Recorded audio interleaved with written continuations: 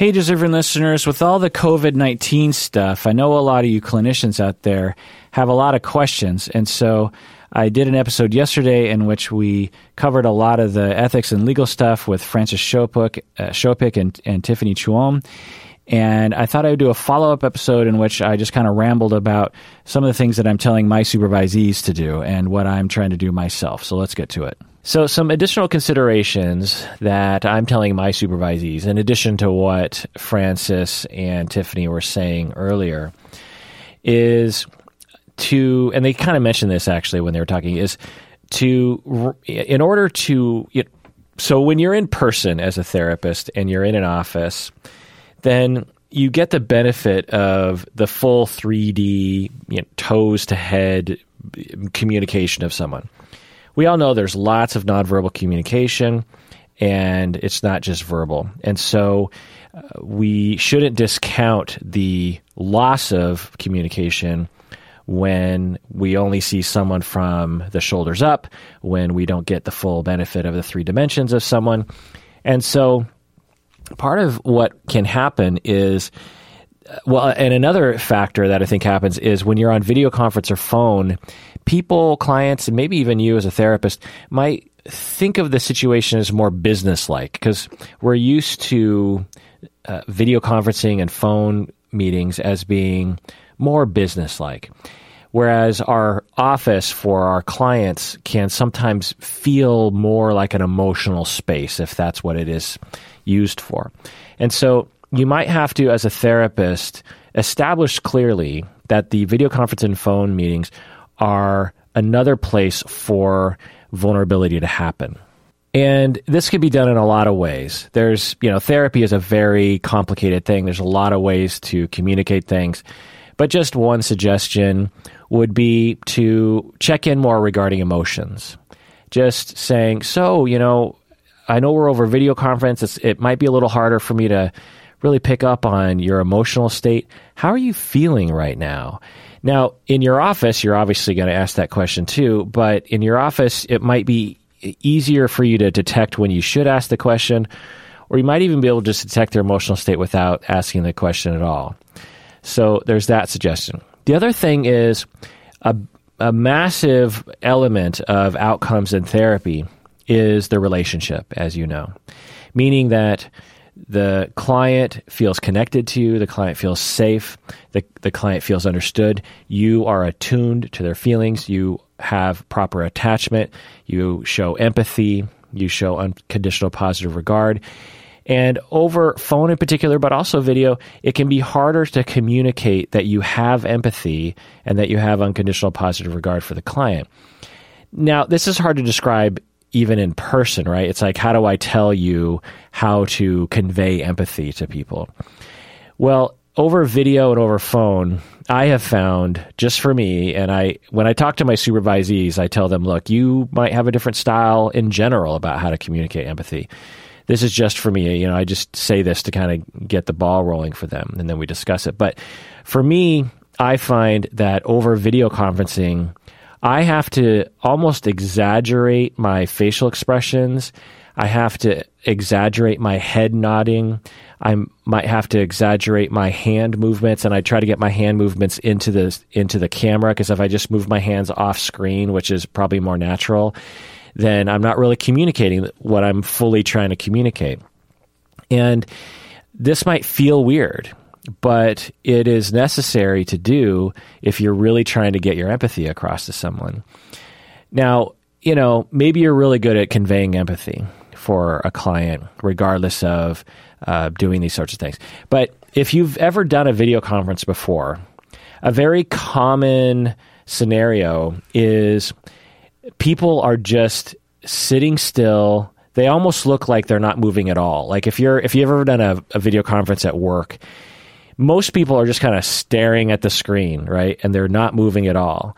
And it almost looks like the video has frozen. In fact, not a while back, not long ago, when I was teaching a class, a student started to share something, and then all of a sudden she said, "Wait, is everyone frozen?"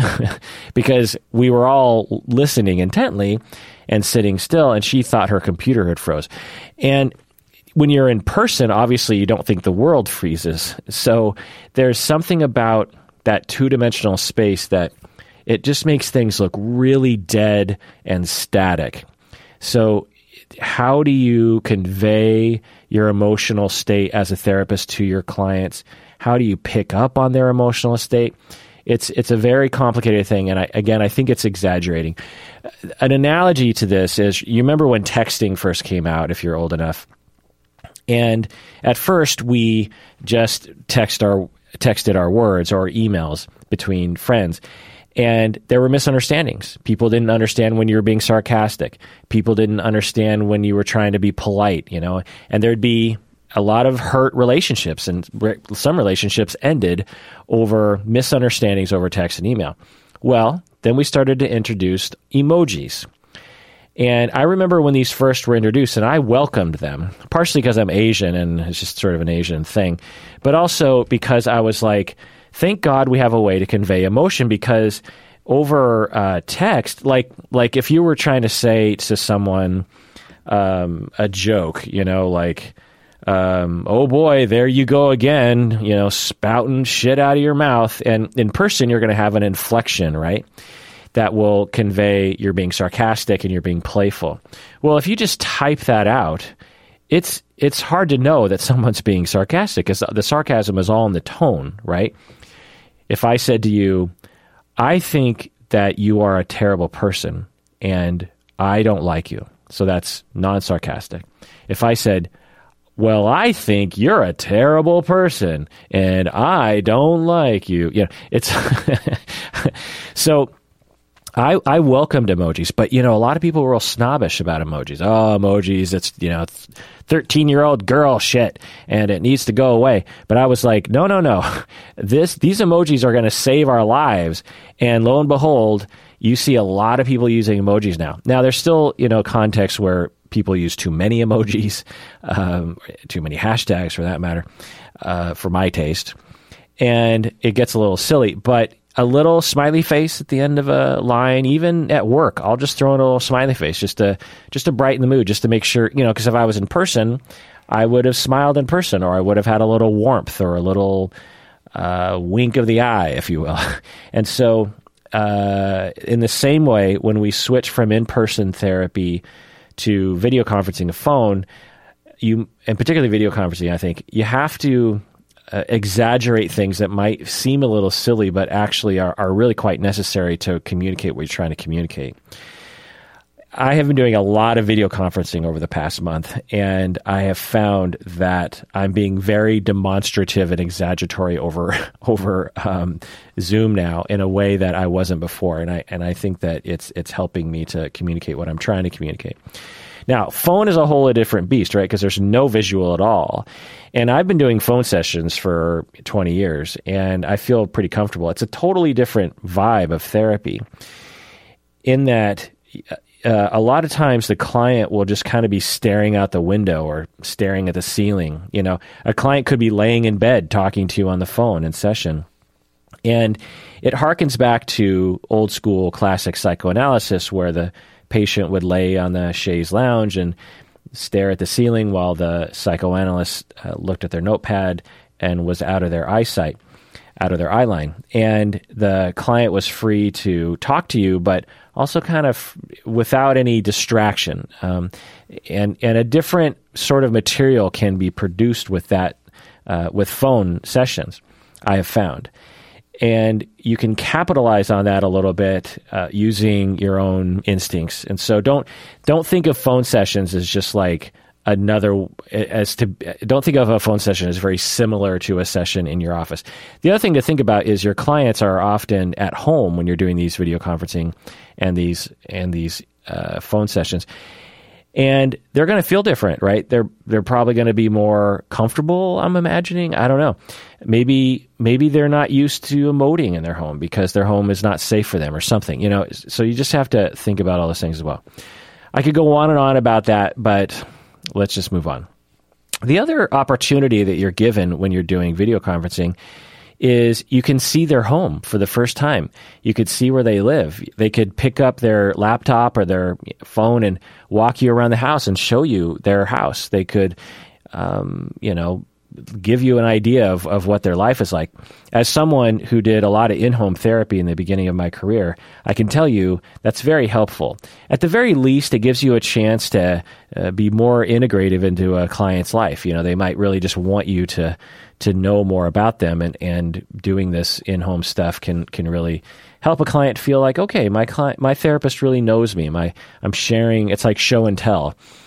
But it also can be good for assessment if a house is chaotic, or if the house is not, if the house is very dark, if it's very well lit. Of course, you don't want to read too much into that, but it gives you just a general sense of who the person is and where the person is coming from. Now, getting into some technical things, it's extremely important that your connectivity to the internet is very good, because one, if it's really bad, and in the middle of a session, you just lose connection with your client, that is not going to be good, particularly with clients that are going to struggle with anxiety from being abandoned. So you need to make sure as a therapist that you have very good connectivity. Now, there are various levels of technical know-how out there, right? There are many therapists who are, 75, 85 years old and barely understand how their modem works. So if you're going to do online therapy because if you're doing phone, then that's different, right? It's a similar issue with phone. You want to make sure you have a good connection to the cell tower. But if you're doing internet-based video conferencing or audio, you really have to make sure that your connection is good. For example, my work computer and my webcam, it's connected to my desktop computer, which is a very fast computer, and that desktop computer is directly connected to the internet. I'm not using Wi-Fi, for example. And even if I was using Wi-Fi, I have extremely fast Wi-Fi very close to the modem, to the router, that I can use with my laptop. So you are responsible for that. And you can't just be like, well, I don't really get it, and I don't really understand. No, and especially if you're ever on these sorts of platforms, and of course, if you wanted to use these platforms with your clients, you should test it thoroughly with at least 3 or 4 friends or something before you use it with your clients, so you can get to know. And if you find any drop, if any of your connection is a problem, then you got to figure out something fast or switch to regular phone. I have been, like I said, doing a lot of Zoom meetings lately with my fellow professors at the university, or with clients or supervisees or podcasting. And I would say about 10% of the people I've talked to in the past month have terrible connections to the internet. And pretty much like every time they try to talk, significant portions of what they're saying will be lost due to the fact that they have a terrible connection. Some people will even it'll just drop them entirely, or the video will freeze or something. And that's all just due to the fact that you have bad bandwidth. And I hear a lot of therapists saying like, oh, this must be a problem with the video conferencing software because too many people are using it. No, that's not the problem. I mean, maybe that's a slight problem, but I can tell you my connection is never a problem. And the people that I've been talking with a lot that I know also have good connections, they never have any connectivity problems either. It's because if you're having trouble with your connection to these video conferencing, it's because your computer is too slow. There's something wrong with your computer. You don't have a fast enough, your connection to the internet is compromised. A good way to do this is just to go to Google and do a speed test. Now, some of you obviously know this very well, but if you don't know this, just type in speed test into Google, and then Google actually has its own speed test, and then there's this thing that says run speed test. You click on that. So right now I have looks like 580 megabits per second. 580 megabits per second. 585 actually, to be specific. And about 20 or 17 megabits upload. So my download is 585 and my upload is 17. Now, that's pretty fast because I pay for fast internet. Some of you have faster, particularly people in other countries, honestly. But I know people who have like 1 or 2 not megapixels. What was I saying? Anyway, what does MPS stand for? Megabaud. I just remember there's a lot of bauds back in the day. Anyway. So I know people that will have 0.5 Mbps. It's something per second, right? Megabaud. Is that what it is? Okay, I'll just look it up because that's embarrassing. Mbps. What does it stand for? Mbps means megabits per second. Oh, okay. Is that what I said? Okay, this is embarrassing. Okay, megabits per second. Did I say that originally? Where did I get up in my head about that? Anyway, I know some people who have half a megabit per second download. And that works fine for email and for Facebook for the most part. There'll be a little bit of a lag sometimes, but you won't really notice it. You need a lot of speed to do video conferencing. I don't know exactly what the threshold is. I'm guessing at least 50 would be probably the lower end. So do that test, and if you have a problem, that's on you. You got to make sure that you address that. Don't just, think like, connections are bad sometimes. It's like, no, connections are not bad sometimes. Connections, they are bad sometimes, and it's your fault that they're bad. And again, like I said, if you have sessions where you as a therapist dropping out, the other thing is that you need to coach your clients to make sure they have a good connection, which means that you might have to have a pre-conversation about test your internet speed from where you typically are video conferencing from. Because if they're really far away from their router, or they're using some they're using some Wi-Fi from a restaurant nearby or something, then if they cut out, that could be a problem too. If you've ever been a part of a conversation where half the time conversations, sentences are being cut off because of the connection, it's extremely frustrating, and you might as well not even have the session at that point, in my opinion. And so you might have to actually help your clients understand how to have a better connection. In general, if you have a direct connection to your router, it's better, right? An actual Ethernet cable from your router directly to your computer, in general, that will be a faster connection. But not always. And not everyone even has a modem anyway. So another thing here to think about, and this is something I almost never hear people talking about, is you got to make sure that your picture from both the client and the therapist is good enough. If you are, as a therapist, and typically what therapists will do is they'll go into their office, right? Well, your office might be really low lit. And that's not good. You need to have your face needs to be well lit. Now, typically what this means is, a well lit window will help, or if you can't do that, or it's nighttime, you might have to get a really, really bright light and bring it into your office and point it straight at your face. Now, that might seem really silly, but I've seen people in video conferencing conditions before where it's so dark I can barely see any facial expressions. And again, that's not good. You also need to make sure the client is well lit, because you need to be able to pick up. So you might have to spend, especially, if you're going to do, it's possible that we're going to be doing video conferencing teletherapy for the next 4 months. People are talking about this it'll blow over in a couple weeks. I don't think so. Now, maybe it will. Hopefully it will. But there's a chance that we're going to be in this situation until July or August. I think I talked about this in another episode, but I heard an expert say that the peak of the cases in the United States is ahead of us. It's like 1 or 2 months ahead of us.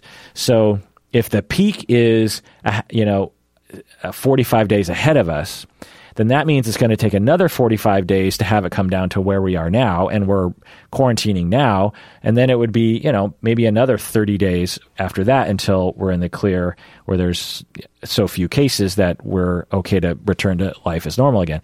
So if you're going to be doing a lot of these video meetings with your clients, take some time in the first time you do it with them, and 10 minutes to make sure that all these things are ironed out. The other thing, and related to this, is make sure you're close to their camera. Now, in normal circumstances, when you're FaceTiming with a friend, you don't have to think about that much. You are a clinician providing a service that is 100% based on your relationship with your client.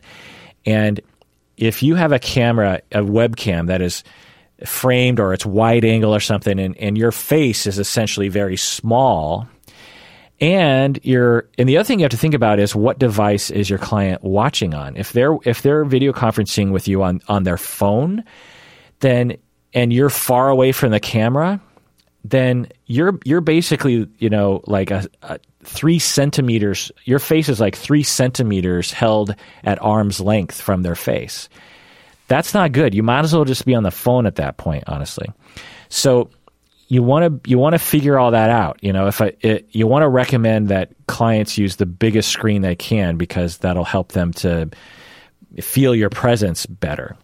The other thing is you have to make sure that you're close to the camera. So one of the things that I do with my camera, I actually got this kind of boom arm with my webcam because I'm using a desktop to get it as close to my face as possible. So I can, if I need to, I can back my seat up, but I can also get pretty close. If any of you have ever watched me on YouTube Live, you know that I can get pretty close to my camera. And so that's what I try to do. Also, of course, you need your clients to be very close so you can tell what's happening. Another issue, this is all tech stuff, is microphone. So a lot of people do these video conferencing on their laptops. And the laptop conveniently comes with a webcam and a microphone. These microphones are shit. Now, maybe it's good enough. I guess you just have to make do with what you can. But you might want to, especially, as time goes on, especially if you do this often, you might want to invest in a $30, $50 microphone, a USB microphone that hooks up to your laptop, and it just sounds so much better. Also, again, with clients. Now, you can't require clients to get a fancy microphone, but you might want to think about how, what kind of situation they're in the room. Now, I'm kind of sensitive to that because I'm an audio person, and when someone is far away from the microphone, they're in an echoey room, there's a lot of background noise, it just kind of bugs me. And so, like right now, the audio quality you're hearing me talk to you right now is the same audio quality that people hear when I'm on video conferencing with them. I use the same I'm in a sound-treated room with all these acoustic panels and everything. I have a very expensive high quality microphone, but you don't have to spend that much money on a microphone. Anyway, I have a compressor, I have preamps, I have EQ, not to brag. But anyway, so obviously, most people aren't going to go that far, but you need to, just give it some thought and try to figure it out. And that means, you might have to become kind of a tech nerd about this sort of thing. And a lot of you therapists out there are like, but I don't want to. Well, then don't do video conferencing, it's just, if you're going to use the form, then you got to figure it out. Now, maybe you don't do it. Maybe you know someone who can help you. Maybe there's some YouTube tutorials. Right now, there are so many people starting podcasts and YouTube channels that YouTube has thousands of tutorials on audio and video and lighting. In fact, so when I do my video conferencing, I actually have professional photography lighting. I have this whole bank of LED lights that is extremely bright. Like right now, sometimes I just like them to be on because it's almost like it's 9:30 at night, but it's like sunny conditions in my office right now because these lights are so bright. And I only found out about these lights by watching a lot of YouTube videos about lighting. Anyway, so there's that. And, if some of you are still like, well, I don't understand why I have to be.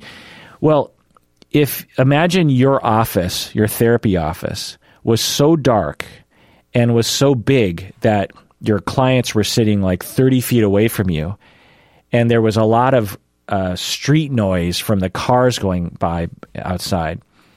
You would say, this is not a good environment to have a therapy session. I can't see them well. They're too far away. I can't hear them. They can't hear me. There's too much extraneous noise. Well, in the same way, you're not going to set up a video conference session with a client that has the same conditions, right? Again, you can always just do phone. If you can't figure out all this video conferencing stuff and it's just too much, you can always do phone like the way that Tiffany was talking about, as long as you have a business agreement and all that kind of stuff. Phone meaning, HIPAA compliant phone conversations. The other thing here is you want to think about where the camera is in relation to your eye line. So a lot of people, what they do is you look at the picture or the video of the person you're talking to, right? And you look into their eyes. Well, no one has eye contact because no one is looking directly into the camera. And we all understand how important eye contact is to convey understanding, to give a sense that someone is safe, to make people feel heard.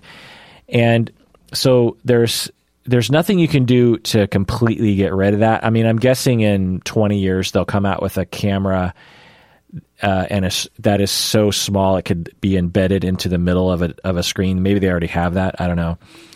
But you have to think about how to optimize it as best you can. For example, I have a gigantic desktop screen. In fact, I don't know how far. It's probably like 2.5 feet wide and maybe 2 feet tall or something. So, and I have a separate webcam that's sort of on the side. So what I do is I minimize my video conferencing faces and I put it all the way to the right of my screen where my webcam is. Because if I have the video conference blown up on my screen, I might be looking almost 45 degree or even 90 degrees off of the camera. And so when someone's talking to me, they'd be like talking to the side of my face. And so you want to figure out how to do that. And again, if you don't know how to do that, consult with someone who does know how to do that. Also, you might want to alternate at times to speaking directly into the camera lens. So say you're talking to your client and you really want to get something across. You might want, because they're going to look at your face on the video. And so if you look directly into the camera lens, it might give your client a better sense that you're talking to them and not to someone else. So it's just something else to think about. And of course, with your clients, if you can somehow engineer their eye line as well, it might help you to sort of pick up on things better. Another thing here is, God bless people in Seattle. Almost everyone has multiple pets in their house. I love it. I support it. I have multiple pets. Half of my day now, especially that I'm stuck at home, involves my pets. I spend more time with my dog, more time with my cats. I love it. However, animals can be distracting. And now, some people can have their animals in their room with them, either on the therapist side or the client side, and not have it be a problem. Like occasionally the cat will get up and sort of trounce around on the table, but it's not so bad. But if you're the therapist, particularly, you want to make sure that you are not distracted by that. There are some very loosey-goosey therapists out there that will just sort of say, well, I'm at home and, my 3 dogs that bark, it's just how things are. Now, what does that mean if you have very barky dogs or very loud cats like I do? Well, it's hard to know what to do. Under other circumstances, I would say, well, you need to be in a place away from your animals. But now, with everyone locked inside, is that possible? You have to make do with what you can. But maybe that means your animals, while you're working, go to a doggy daycare, or your kids or your spouse take them on a walk, a really long walk, while you're doing work. I don't know. Maybe it's getting, with like my dog, if I get him one of those bones those hide bones that you chew, they're not bones, but it's like hide, very tough hide.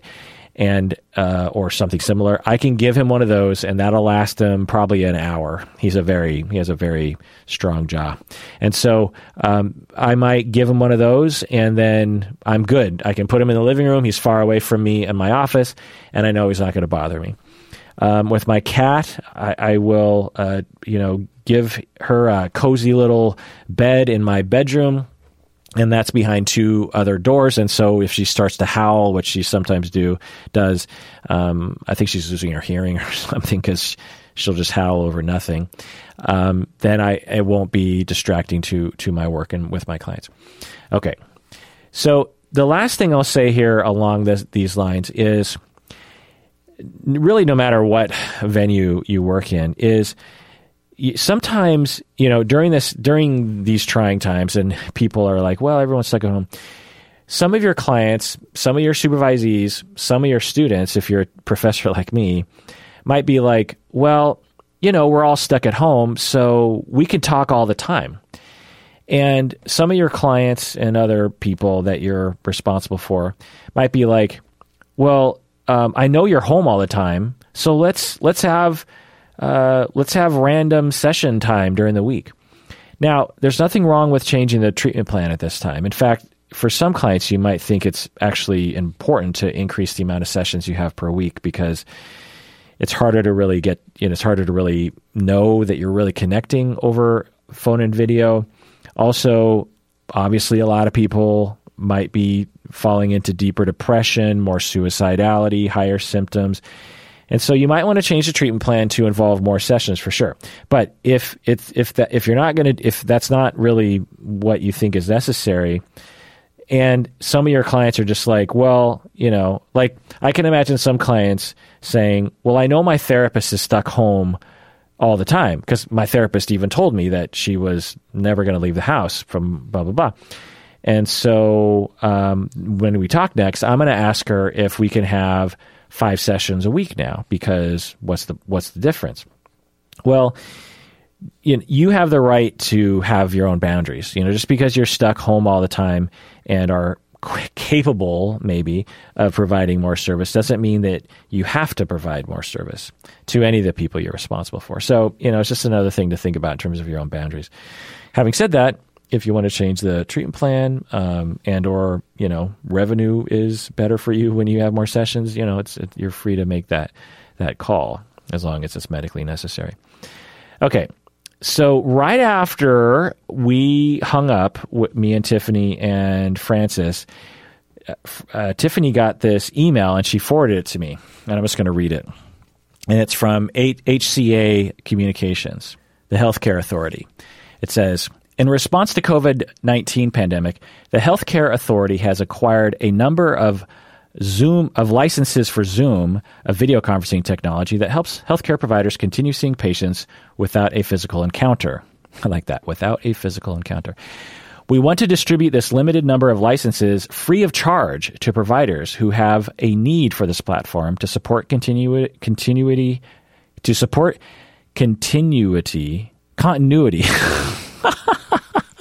Continuity. What's wrong with my brain? Continuity of care. I was like, I've said this word before. Why can't continuity? And don't already have access to telehealth technology. So basically, Zoom is saying the Healthcare Authority has acquired some free licenses from the paid version of Zoom that is HIPAA compliant, essentially. And so it says, HCA will prioritize Zoom. So they only have a certain amount of licenses. So HCA will prioritize Zoom licenses for those providers who need them most, including those who serve a meaningful number of Medicaid clients. So I'm guessing in my area, that's all the agencies. Do not already have another HIPAA or 42 CFR Part 2 compliant video capability, are in smaller practices with less infrastructure. So that certainly applies to a lot of my supervisees. Clinicians who serve children, adolescents, pregnant or parenting women, or tribal members. That's an interesting distinction.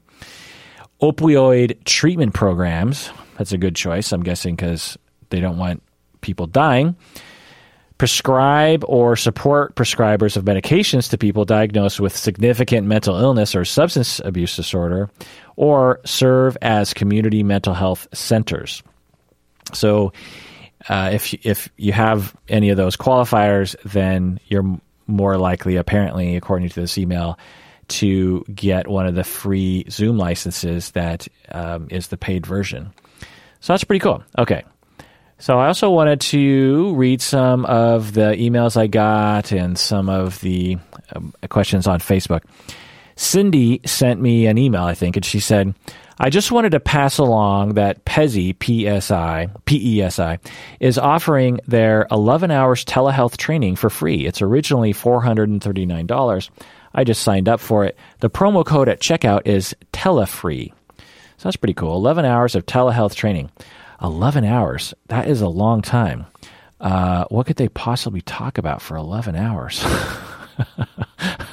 I mean, I guess I talked for a lot already. But anyway, Fran on Facebook says, what are the ethics around having therapists and support staff still in offices across the country in spite of warnings to stay home? So I don't know, Fran. This is a question that a lot of people are asking themselves. Some businesses are sending people home, and some businesses aren't. And they're like, no, you're going to lose your job if you go home. And some agencies for mental health, they're saying, we don't authorize you to do video or phone. You have to see your clients, and you have to see them in your office. So, I don't know the answer to this. Because on one level, we need to be providing services, and employers certainly have a right to hold their employees accountable for their contracts or something. It seems rather callous to force everyone to do it. And also it seems rather stupid to not, and short-sighted to not look for phone and video conferencing telehealth options. Maybe some of these agencies have been told that there are no options. And, some of these agencies, some of these, mental health companies they're frequently on the brink of folding anyway. These sorts of businesses rarely show a very good surplus in their revenue, and they're often barely holding on. So it's possible that a lot of these businesses, a lot of these agencies are just like, look, if we send people home and we don't get reimbursed for this stuff, or we only bill for half of the hours that we do normally, and we still have to pay all of our employees, we'll be done within 3 weeks. Our business will go under, and everyone will lose their job, and all of those clients will go without any kind of service. I have no doubt that upper administration of these agencies are at least having those thoughts and those feelings. So I don't know. But you're asking, what are the ethics around having therapists and support staff still in offices? That doesn't really apply to our clinical ethics. I mean, you could make a case maybe, but it doesn't appear to be to really apply. There's a moral or sort of citizen ethics question as to whether or not one would do that, but it's not really a clinical ethical thing. Now, if you have a complaint, you can certainly talk to labor advocates in your state. I'm guessing they're getting a lot of calls these days, but also, I don't know. For me, for example, at my university, when COVID was becoming like this small, like not very talked about issue, this was probably so funny. This was only 3 weeks ago, I'm guessing. And my university had not closed. Schools were still open. All businesses were still open. I was flying to Lake Tahoe and back. The airport was full of people. Everything was as normal. I mean, people were washing their hands a lot more, but it was like, everyone just wash your hands, no big deal. Life had not changed. I think it was just 3 weeks ago, 3.5 weeks ago, maybe even shorter than that. Anyway, things have changed very quickly. And at that time, I was like, hell no, I'm not going to the university if I don't have to. I'm getting pretty used to this Zoom conferencing thing. I don't prefer it. I would much rather be in person. But why am I going to expose myself? Why am I gonna expose all my students to each other? I'm just going to do it over video conference. I mean, if I can, why not? And at the time, there was a fair amount of emails going out from administration and other professors saying, like, should we start thinking about doing online? I just did online. And I can tell you that if my university had said, you can't do online, I would have just done it anyway. That's just the sort of person I am. If I don't think that my bosses are, thinking straight, then I just don't do what they say, and I do what I know to be right. Now, that's narcissistic, that's pompous, so be it. But if you are in a position where you can do something like that, then I would offer that as an attitude to adopt. Now, it could get you fired, which obviously is terrible. But, a lot of time, like say, for example, you're at an agency and they have the capability to allow for telehealth, but they just don't want to. Well, if 75% of the clinicians just say, fuck you, we're going home and we're going to do telehealth, well, the business is probably going to be like, okay, new policy, telehealth is okay. So you don't always have to do what your boss tells you to do, especially when you have solidarity with your coworkers.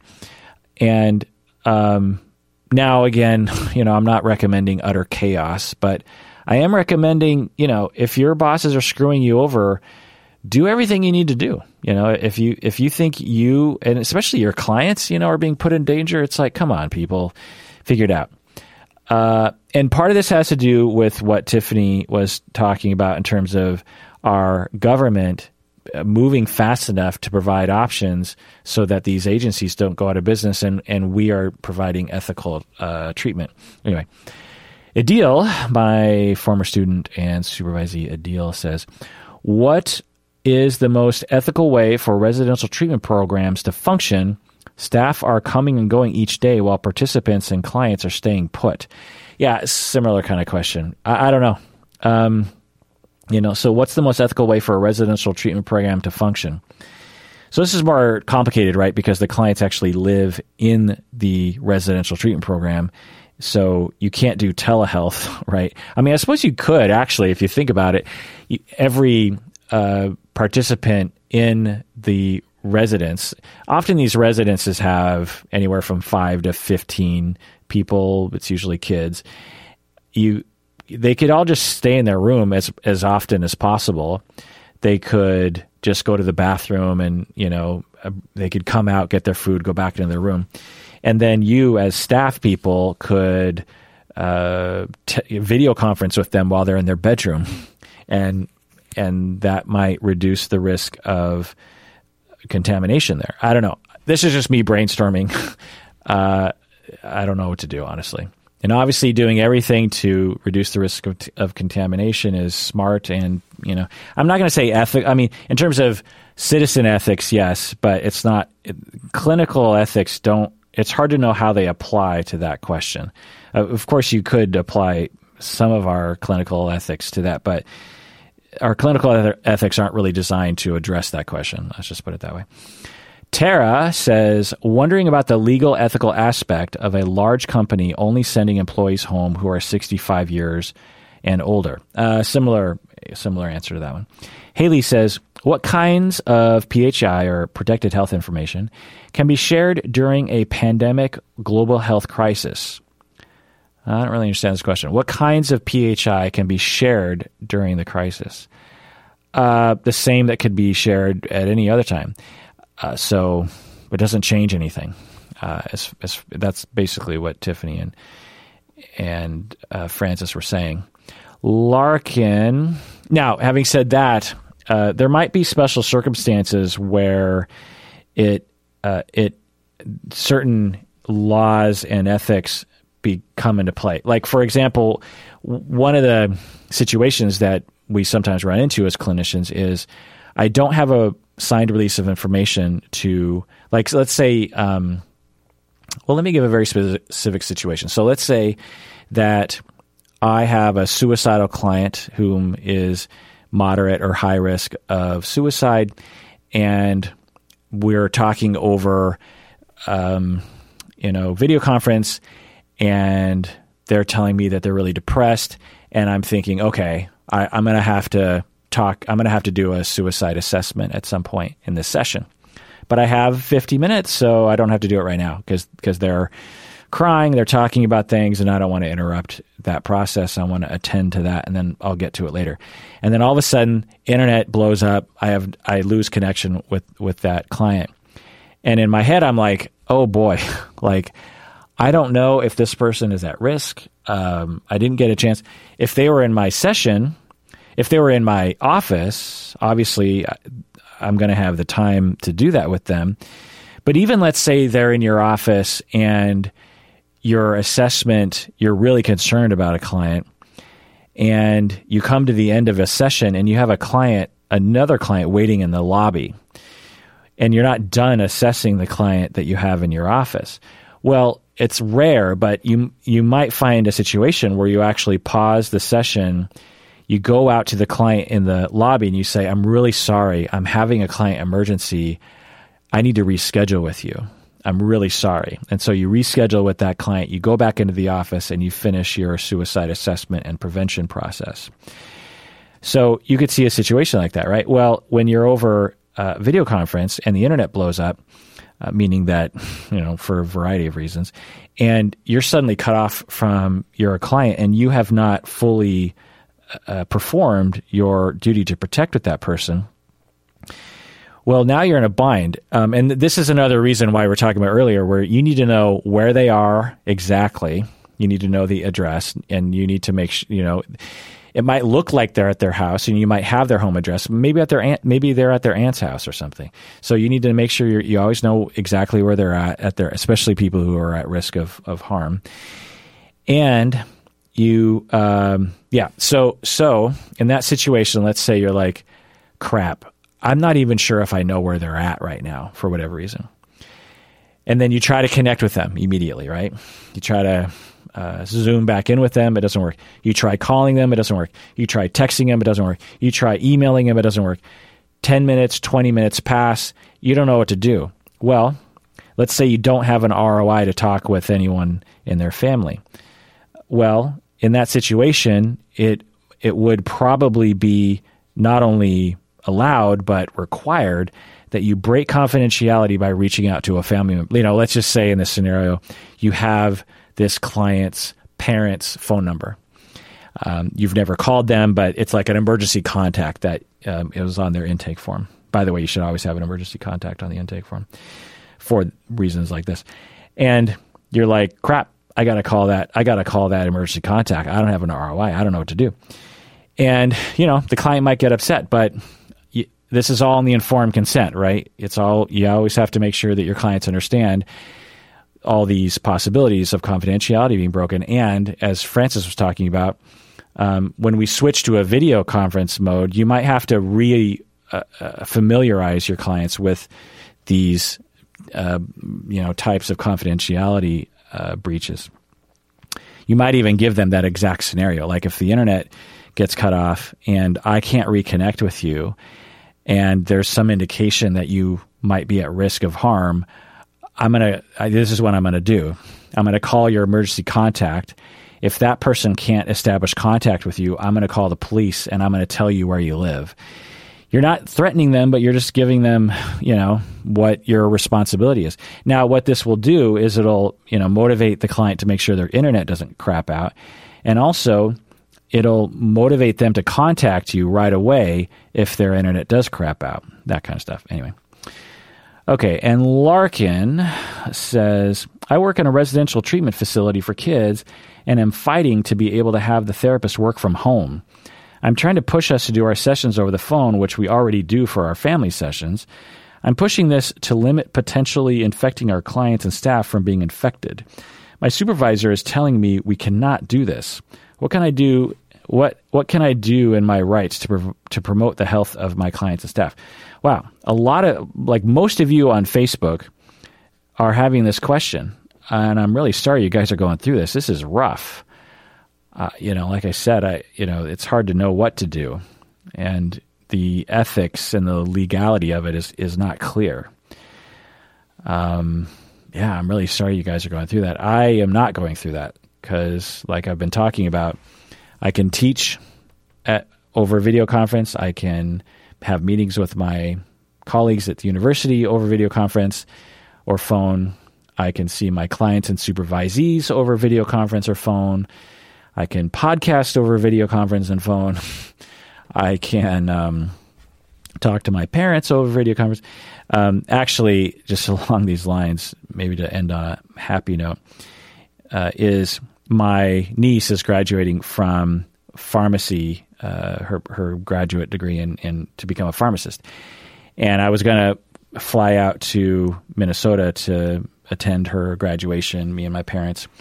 And it turns out we're not going to do that anymore. And so I was suggesting, and it was like a big bummer, because we were going to have a big party and it was this big celebration. And my niece, she's like this like super smart person who is very dedicated to her schooling. And if I think about it, she's the second person in our entire family going back generations with a graduate degree, if I'm not mistaken. She's second after me. We value education in our family, but we're not like super high class in that way, I guess. Anyway, it's this huge bummer, and we were all really disappointed that we weren't going to be able to celebrate her big achievement here. But I threw out there, I was like, hey, how about we do a graduation ceremony over Zoom? Because we can all video conference over Zoom, and I know Zoom really well, and I have a pro account, and I can set that all up. And then we'll have my niece walk up and down the hallway with her gown on, and we can sing the song. And along these lines also, there's a theater here in Seattle called Central Cinema, and there's a small little boutique cinema that shows cult classics, and they serve food and alcohol, and they even have like a cartoon night for kids, so parents will bring their 7-year-olds to the theater, and maybe the parents even have a glass of wine because it's sort of a neighborhood theater, and they'll show cartoons for the kids. And they also have trivia night occasionally, which I've had a lot of fun at. And Movie Cat Trivia, it's sort of a famous trivia thing. And it's also kind of a pain in the ass because it's across town for me, and so it's always a little harder for me to get to. But because of the virus, they're going to do it over Zoom now. And actually, I guess anyone could do it, right? So if you're interested, I guess I'm promoting Central Cinema Movie Cat. It's Wednesday. I think that's just this week. You have to go to but it'll be March 25th. So now I guess I'm just promoting Central Cinema stuff. I think me and my wife are going to be doing it, and maybe I'll rope Umberto into it as well. I love movies. I know I'm not like amazing with movie trivia, but I can hold my own. So anyway, there's those fun things are happening. Another thing that happened was a Australian deserving listener emailed. I don't know if you remember in the previous episode, which I was talking about this. I called it coronavirus emotional coping or something. And she was saying that she didn't know if she could go on her honeymoon because their wedding was coming up in a few weeks or something. And what ended up happening, they emailed me again, and they said that they actually had to postpone their wedding. They had to postpone everything, which of course makes sense, right? It's just like all the people who had weddings during this period of time. And, starting coming up on May and June, like there's a shit ton of weddings that are planned. All those people have to just like pack it in. And what do you do, man? That is rough. I feel bad. And of course, every night when my head hits the pillow, I think about all the people who are sick and just how scary that must be, and also the people who have died and how horrible that must be. I think another part of the terribleness that I haven't really realized until recently is with the flu, with heart disease, we get used to it. It's like the wave of danger is like we live in it. Whereas with COVID, the wave of danger, we can see it on the horizon coming across the Pacific Ocean. And, the very beginning of a tidal wave, there's usually like a little bit of water, and you're like, oh boy, here comes the water. Or the hurricane that's coming across the Atlantic, and the winds are picking up, and oh boy, here it's coming. Okay, all the news reports, it says like the eye of the storm is coming right over my house. In one day, it's going to land, and it's going to, there's something just horrifying about something that's coming for us. And I think that's a big part of it, at least it is for me, is just this notion of like, here comes the wave. Oh my God, brace yourself. And it's a very scary time. It's a very awful time. It's a lot of death. A lot of death is going to happen. A lot of death has happened. A lot of fear is going to happen. A lot of discomfort is going to happen. Now, there are some shining light that's happening. Some people are, like me and my wife, but my wife primarily owns a spa in New York, as part owner. If anyone's in Manhattan, in Nolita, it's called Daphne, and it is, from what I understand, I don't know that much about it, it's supposed to be like a primo spa for skincare and that kind of thing. And they have like all the super high-end, expensive face creams and that kind of stuff. They have like exclusive, anyway, not to promote their business, but their customers have completely gone away, right? Because they're in Manhattan and no one's leaving their house. And so, and again, they're a small business. How are they going to pay rent month to month? Well, the landlord who owns their space that they're leasing from has said they don't have to pay rent for a while. They don't have to pay their lease for a while, which is such a wonderful thing. You didn't have to do that. From what I understand, some municipalities are making it so you don't have to pay your electric bill if you can't pay it. Now, if you can pay it, right? If, like me, for example, I can do all my jobs from home, so I'm not going to lose my job. But for those that are going to lose their job, then they deserve that kind of help. If you are in a position where you can help other people get through this time, I think it's worth considering.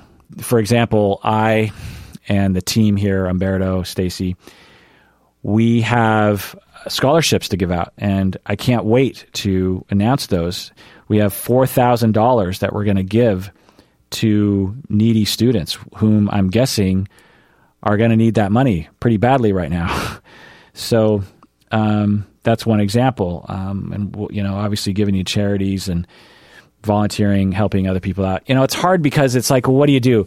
Normally you might volunteer, but we're supposed to stay home, right? So what are we supposed to do here? It's a very confusing time. I don't know what to do.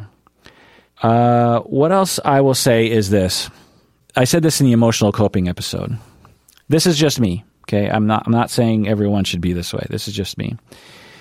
I recognize and frequently have that all of our time on this planet is limited, and that sucks, and that's scary, and it's awful. I don't want anyone to go, particularly my animals, my dog, my cats. I don't want them to go. They're going to go.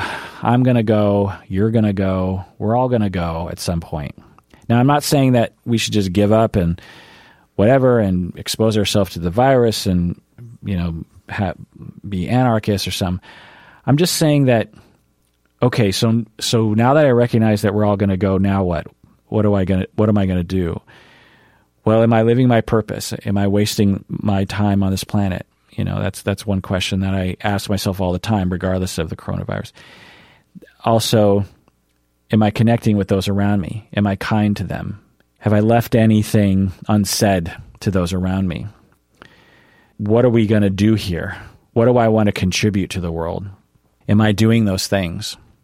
For me, this is just me, this helps me to get through this crisis because that's ultimately what I'm afraid of, really. My parents dying, my aunts and uncles dying, other important people, other colleagues of mine who are elderly dying, me dying, my family being hurt and dying. All these things are ultimately what that wave as it comes, that this is what I'm worried about, right? Well, half of it kind of goes away just by talking about this out loud with you all. And maybe another quarter of it goes away by saying, well, there's no use fighting that. There's no use fighting death, right?